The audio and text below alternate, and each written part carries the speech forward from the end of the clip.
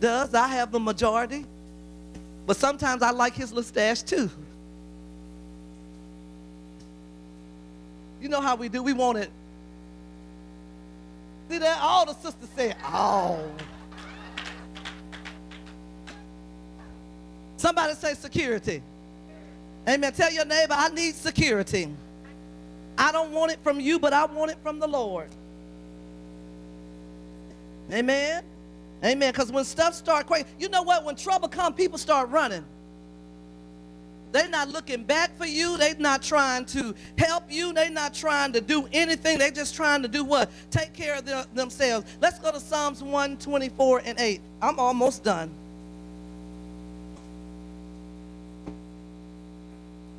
I got a borrowed tablet here, so I got to figure out how I'm using this.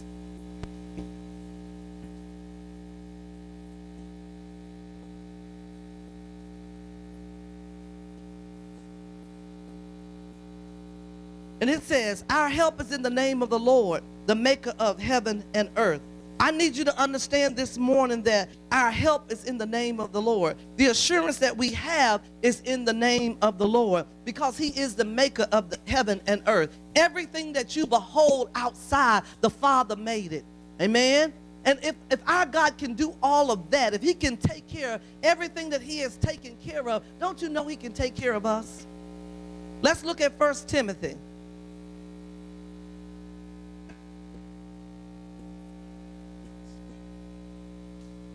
Chapter 1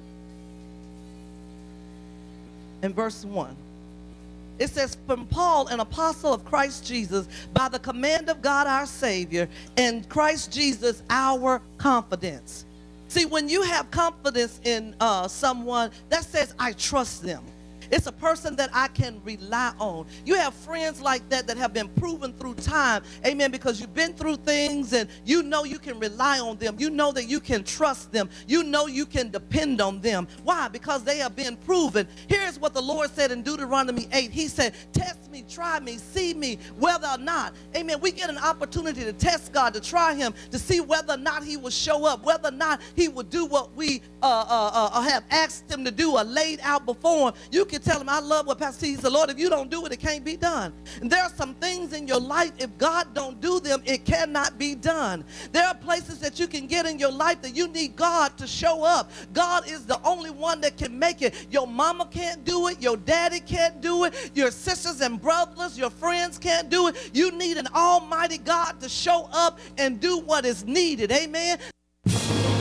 Blessed is the man that walketh not in the counsel of the ungodly, nor standeth in the way of sinners, nor sitteth in the seat of the scornful. But his delight is in the law of the Lord, and he shall be like a tree planted by the rivers of water. Come worship with us. Internal Denomination of Faith, Church of the Living God, 1279 Pickens Road, Leesville, Louisiana, where God is first and people are always.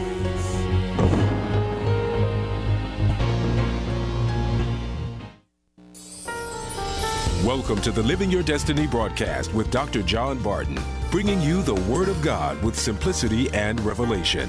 Now, let's join Dr. Barton for today's message. So, wives, submit yourselves unto your own husband as it is fit in the Lord. Amen? As it is fit in the Lord. You're not going to submit to a husband that's telling you to do the wrong thing. Okay? Don't submit to that. You submit as unto the Lord. Baby, we need money. We're going to rob a bank. Come on. No. No. No. Get delivered in the name of Jesus. Are y'all hearing me? 19, husbands, wives, be quiet. Talking to the husbands. Love your wives and be not bitter against them. Don't have a bitter attitude towards your wife. Amen. And the Bible says, when you go back to Ephesians 5, and I'm using Ephesians 5 to support these scriptures, husbands, love your wives as Christ loved the church. Now, I want to ask you a question. Husbands, how did Christ love the church? I'll tell you how. He died for the church. He put the church before himself. He suffered and bled. He made sacrifices for the church. His attitude was like, you are my bride. Come on, you are my church. You are my chosen. I love you so much, I'm going to give up my life for you. And there are certain sacrifices that a husband have to make to prove his love for his wife. Amen. Hallelujah. Don't be bitter against them. Yes, they're going to do things to get on your nerves. Yes. Every now and then they'll nag you a little bit. But that's when you need to be more prayerful. I'm sorry, I'm just telling it like it is. And you know, you just got to be who God made you to be. Walk in love, show support, be patient, because it's in your steadfastness. It's in your position of love. Love is a position of strength. It's not weakness, glory to God, it's strength under control. Because although you could leave the marriage hanging, you're going to stay there because you believe God brought you together, and you're going to do everything you can to make it work. And instead of wasting all your prayer time praying for him or her, amen, Lord, work on me. What is it that I need to change in order to make it better? The attitude project. Children, see, the word of God is for family. It's for everybody. Children, obey your parents in all things, for this is well-pleasing unto the Lord. And of course, they're getting that in children's church. Amen. Fathers, provoke not your children to anger, lest they be discouraged. Fathers, don't do things to tick your children off. Don't do things to bring upon yourself a guilt, and never chastise your children when you're angry. Come on.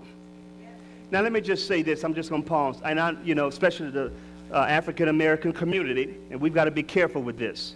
We're like a couple of generations from slavery. Okay?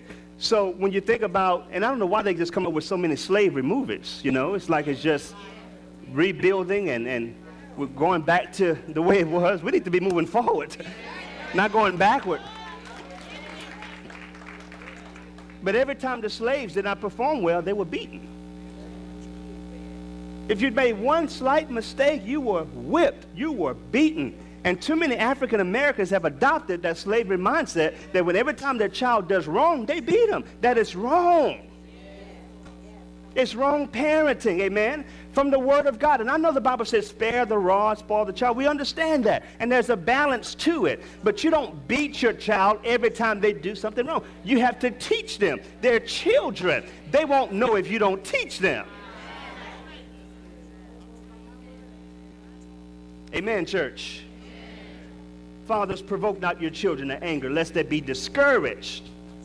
Servants, see, the Bible's for everybody. Obey in all things your masters according to the flesh, not with eye service as men pleasers, but in singleness of heart, fearing God.